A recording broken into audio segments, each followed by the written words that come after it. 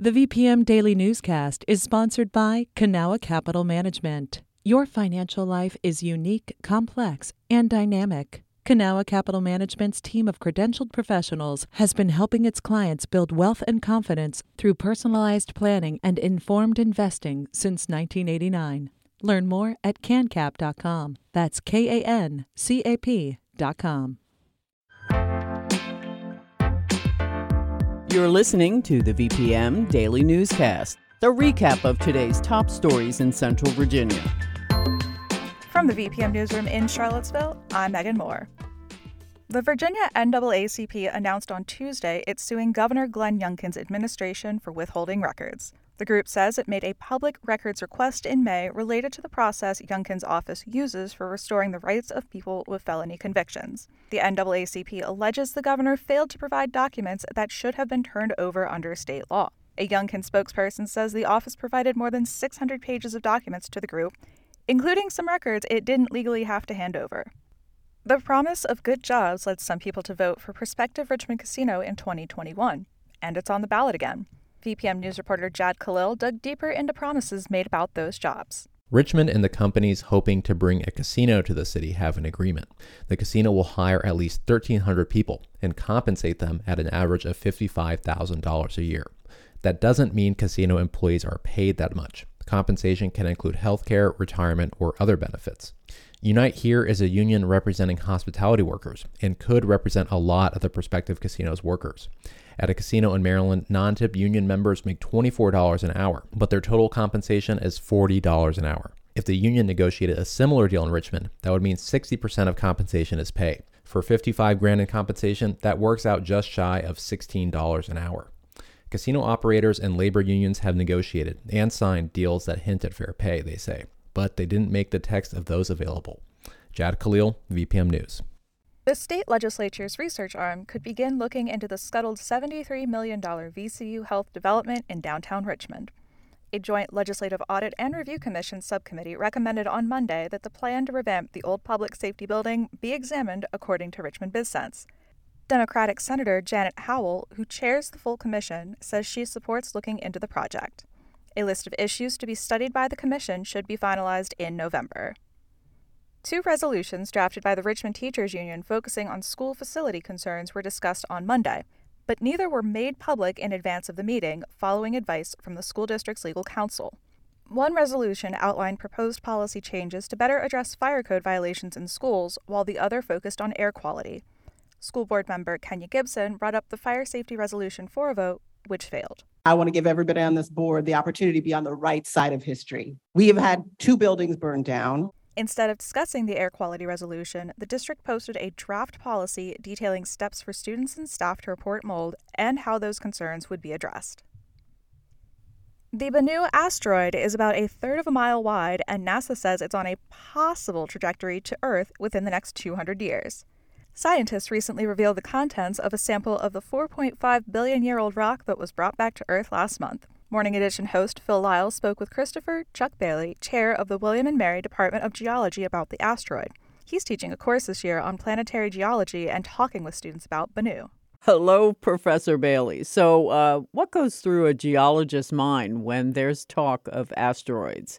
Well, that is a great question. And, asteroids are these, mysterious bits of rock, some larger than others, that inhabit parts of our solar system. And I think for most geologists, there are 2 things that get us excited about it. One is if you're interested in the history of the solar system, asteroids, in many instances, probably have clues about the very, very earliest parts of our solar system's history. So that's one of the reasons we're interested. And then secondly, especially for those of us who live on planet Earth, we're interested in asteroids because they occasionally collide with Earth and, create all sorts of mayhem, mass extinctions, large impact craters. And so the concern is, looking forward, are there other asteroids out there that are potentially on a collision course with Earth? Scientists recently brought back fragments of Bennu. Can you explain why they did that and what we're trying to learn from that? I'll give it a shot. So it was in some ways a completely fabulous mission. We launched a spacecraft in 2016. It got to the asteroid, it orbited it, it effectively mapped out the surface, and it really looks like a sort of a a dirty snowball with little bits of fuzz floating off of it. And all that fuzz is material that formed early in the solar system's history. And then they deployed effectively a probe that very delicately, if you will, landed on the surface, punched a tiny hole in it, and captured the regolith, or the debris that's on the surface of that asteroid. Then it went back out into space and returned to Earth with its little payload of effectively asteroid dust. So why are we interested? This is a very dark asteroid. It's not very reflective. It's kind of grimy looking. And that probably tells us that this is a carbonaceous material. There's a fair bit of carbon in it, and carbon is one of the building blocks of life. And, one of the big mysteries out there is how do we put carbon and amino acids together to ultimately, build a beautiful world that we live on? And then has that happened in other places? So those are some of the aspects of why we wanted to sample this. So 35 million years ago, another asteroid slammed into Virginia, creating the Chesapeake Bay. Is there anything we've learned from that event that can help us understand Bennu? Well, I think that is a fair question. And, that was one bad day in Virginia 35 million years ago. And the disruption from what we call the Chesapeake Bay impactor was pretty significant. There are thoughts that there were tsunamis that would have rushed outward from this wave at hundreds of miles an hour. There were lots and lots of organisms living in a very shallow sea. In fact, much of eastern Virginia would have been underwater prior to the meteorite arriving. And then it altered the geography of eastern North America, ever since then.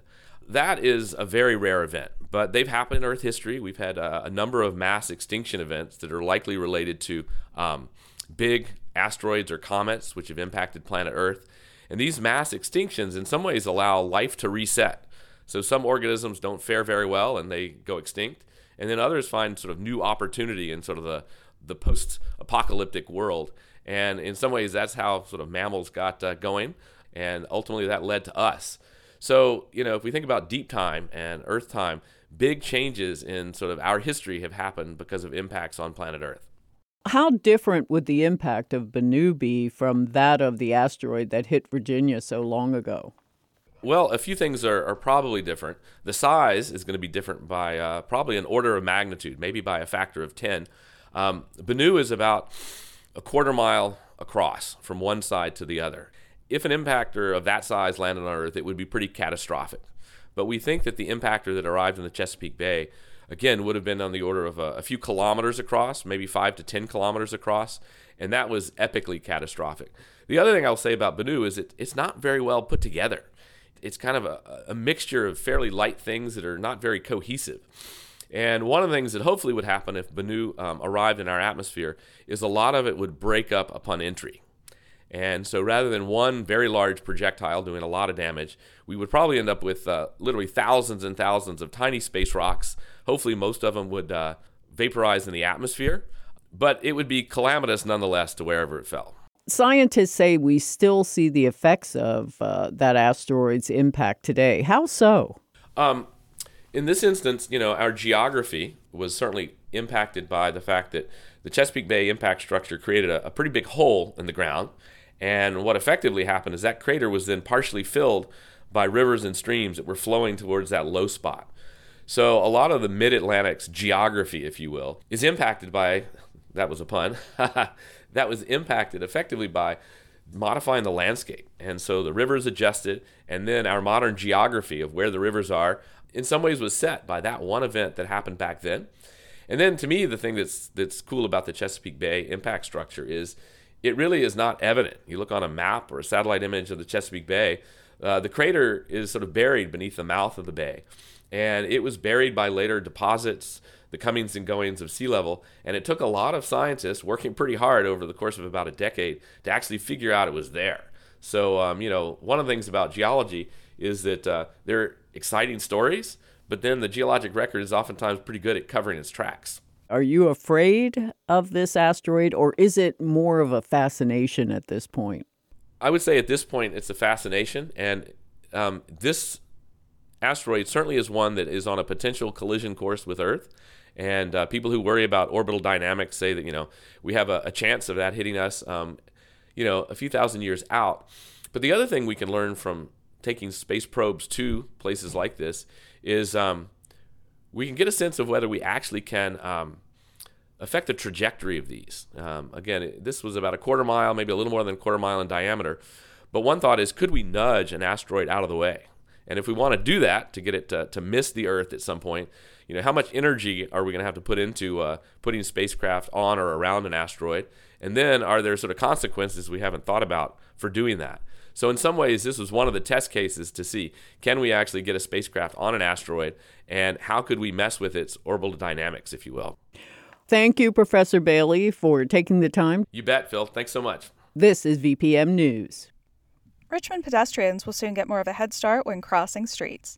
That's because more than 100 crosswalk signals are being upgraded to give people several extra seconds to cross the street before drivers can turn. They're called leading pedestrian intervals, and they're intended to increase the visibility and safety of people crossing the street. Officials say the improvements can reduce the number of accidents between vehicles and pedestrians by up to 60%. Many of the upgraded signals will be near downtown Richmond, while others will be around VCU's Monroe Park campus. The federal government has chosen Jefferson Lab in Newport News to lead a national data science hub. Catherine Hafner with partner station WHRO News explains. The U.S. Department of Energy is giving the new hub between $300 and $500 million. Jefferson Lab will build infrastructure for scientific research that requires a lot of data. Think things like artificial intelligence and supercomputer simulations. The hub in Newport News will help streamline that research around the country by providing a central computing platform. Officials say researchers plugged into that platform would be able to access large amounts of data and quickly. Jefferson Lab plans to partner with local universities as the project develops. That was Catherine Hafner with partner station WHRO News. The Goochland County Board of Supervisors ditched a plan that would have allowed significant growth to Centerville, or as it's better known, Mannequin Sabat. More than 200 residents voiced their objections to the plan, which would have enabled chain businesses and denser housing to be located there, according to the Richmond Times-Dispatch. The county paid at least $250,000 to consultants while developing the plan. 3 of the 5 county supervisor seats will be on the ballot this fall, which means future plans for Centerville could be determined by the newcomers. This has been the VPM Daily Newscast. Some of these stories may have changed since the newscast was recorded. You can stay connected to what matters by heading to vpm.org/news or follow us on Facebook, Twitter, and Instagram at MyVPM.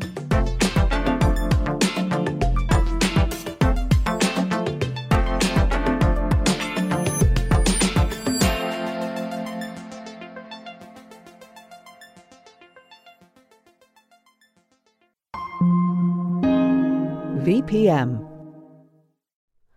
Hi, it's Terry Gross, the host of Fresh Air. We bring you in-depth, long-form interviews with actors, directors, musicians, authors, journalists, and more. Listen to our Peabody Award-winning Fresh Air podcast from WHYY and NPR.